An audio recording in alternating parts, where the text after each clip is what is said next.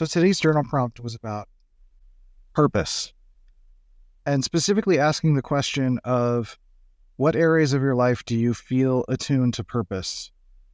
And that's a big question. I mean, purpose is something that we're seeking pretty much regularly in our lives. How do we find it? Where do we go? What do we do? What do we let go of? Who do we need to be around? What tasks should I be doing? Is it a matter of feeling a certain way? Is it attuning to an emotion? Is it attuning to a thought process? Is it a belief system? Is it a truth?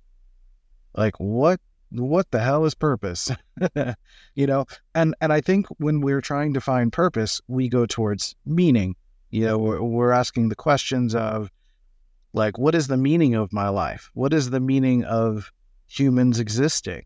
Why do we exist? Why are we here? What is life? Why is life? Like, how did this all happen? And why did this all happen? Was it a creator? Was it a person? Was it some complex happening of cells? Was it just a happenstance? Is there no meaning? Those are good questions. Sure. Like I almost see those as like fun thing to explore. Even if you're like taking the nihilistic view and you're like, nothing really matters and life is mundane and we just go through it and we do it until we're dead, I guess. But even amidst that, even if your attunement to life is that there is no meaning or there's no meaning behind it all. Like it is just happenstance. If that's your perspective, I think it's totally valid to still be able to find purpose within that. Purpose being almost like a moment to moment thing, right? Like we think about purpose in this impact kind of way. I've had a personal reframe around the word purpose recently or impact rather recently, where impact has a correlation directly with this idea of burnout, that when we're not making an impact, we experience burnout. And now by impact, I don't mean like big picture needing to save the world or change the world or be a person on stage in front of 50,000 people. That's not what I'm saying, because that's more egocentric focus on everything rides on me, right? And often when we're asking big picture purpose questions or meaning questions, it's like, me, why am I here? Especially the person who is behind the controls of this meat suit and then consciousness and all these things. It's like, why am I this? Why am I able to experience all of this? How the hell is it that I am this in this life right now, doing this thing, talking on my phone in my car to another random human existing person that has only experienced your experience and up to this point are doing the things that you're doing? Why the hell is any of that? It's like crazy to throw your mind into that rhythm and rhyme of thought. But ultimately, like getting to this sense of purpose comes through that idea of impact. Impact being, again, like doing things that actually have some sort of feedback result to it. So it's as simple as like when you press the button on the elevator, it goes up, especially if it goes to the floor that you expect it to. It's like strings of impact, right? And I think when we press a button and it doesn't do anything, that's ultimately dissatisfying. It's frustrating. It doesn't mean anything. It's a sad sack of a button, And I think that's one of the big old challenges that we often face these days in particular, is that there's a lot of stuff we could do, but a lot of it doesn't have an impact. We conflate that with meaning. It doesn't have to have a meaning behind it. It just has to have some sort of impact. And then we end up resorting to some sort of negative impact because we get an immediate feedback loop or hit to it. It's like sugar, candy, sex, any sort of chemical drug or alcohol or something that impacts our system or impacts another person. It could be manipulation. It could be telling lies. It could be telling stories. It could be doing something that makes us feel like we are in control. And so finding that impact, that ability for us to have some sort of impact in our lives, like, whether that's writing or creating in some sort of form, or doing our job and contributing to the movement of energy in life, that's where we feel a sense of impact. Otherwise, the repeated pressings of the button and nothing happens, that's what leads to burnout. It's just this complete denial of the idea that I have any sort of meaning, because what I'm doing doesn't do anything. It doesn't equal anything. It doesn't mean anything. It doesn't have an impact. So you tie this idea of impact to this idea of flow, this flow state of discipline and surrender. Discipline being this idea that it's not necessarily hyper discipline. It's not about what's your morning routine and doing the exact same things in the exact same ways and doing them repetitively and checking your net carbs and, eating powder and going through the exact same regimens and doing very strict work, working at specific times, doing specific things in specific ways. You're not a robot. You're not an automaton. But it's about what kind of rhythms and rituals, taking care of your body, getting attuned with the energy that comes through natural earth, whole foods and stuff like that. And then figuring out how to get that into your life, whether that's through community support or actually working a job or whatever it is, like all of these complex systems of our life that lead to the emergence that we need, which is to feel healthy, to feel happy, to feel connected, to feel joy, to feel whatever the emotions we need to feel and process through whatever means we need to do those things, or to suss out our philosophies and lead that to good results.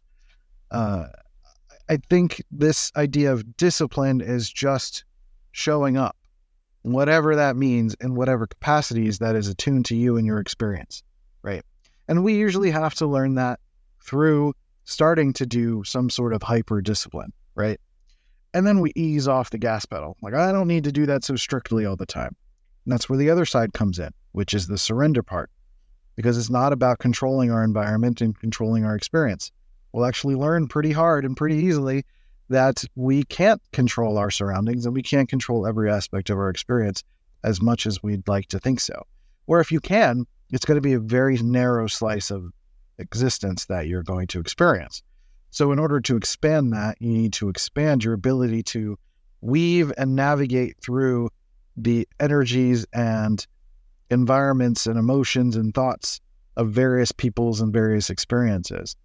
Right. And that's a whole complex developmental process that takes a long time to figure out. There's a lot of trial and error. Just as much there's trial and error with being disciplined and sticking with a routine, it's just as much trial and error to release control, but not release it so much that you end up being woven into someone else's paradigm and someone else's way of viewing the world and someone else's control mechanism, right?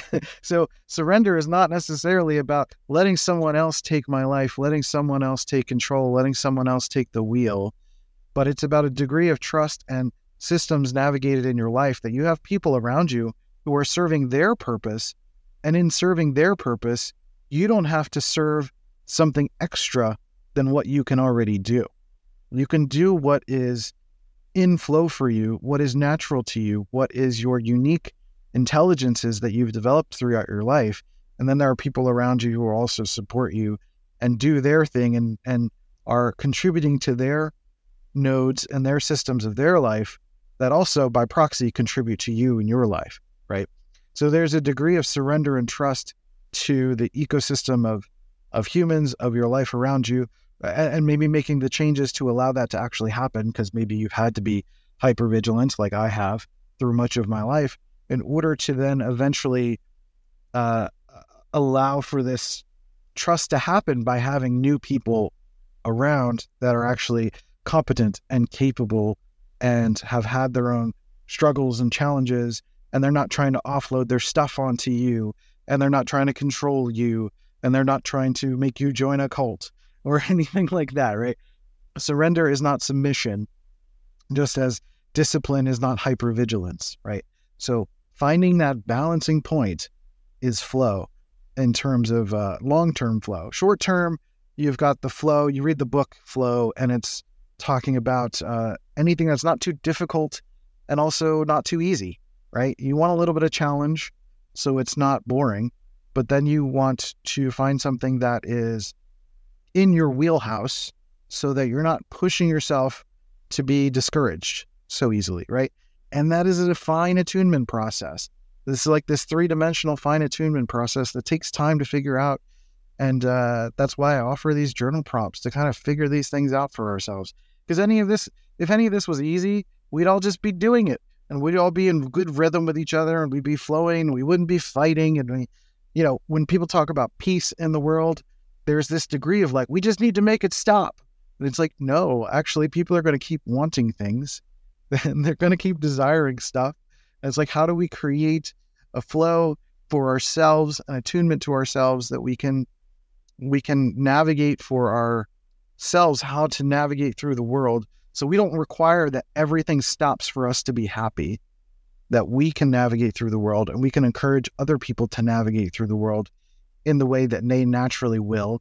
They have their containers, they have their places, they have their spaces, they have their natural inclinations, which may include like aggressiveness and physicality and violence and all of those things.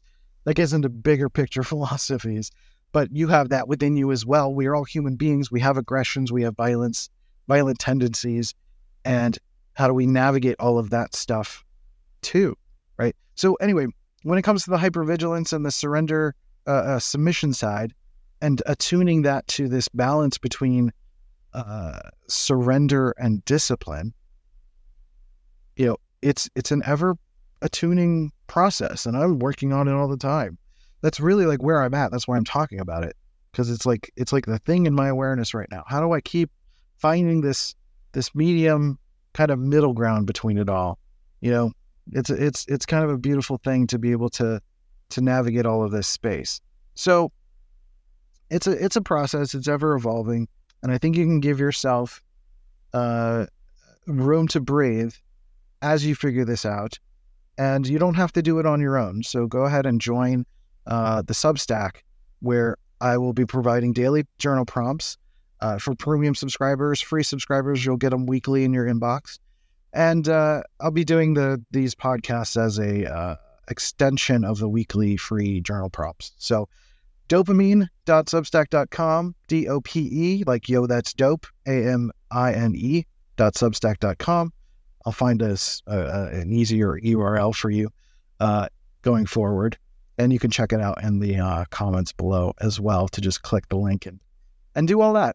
Or, whatever it is, like if you'll find underneath this podcast, you can leave a comment, your thoughts on this topic, your thoughts on flow, and what brings you a sense of purpose. It could be family, could be friends, could be your job, could be contemplation, it could be reflection.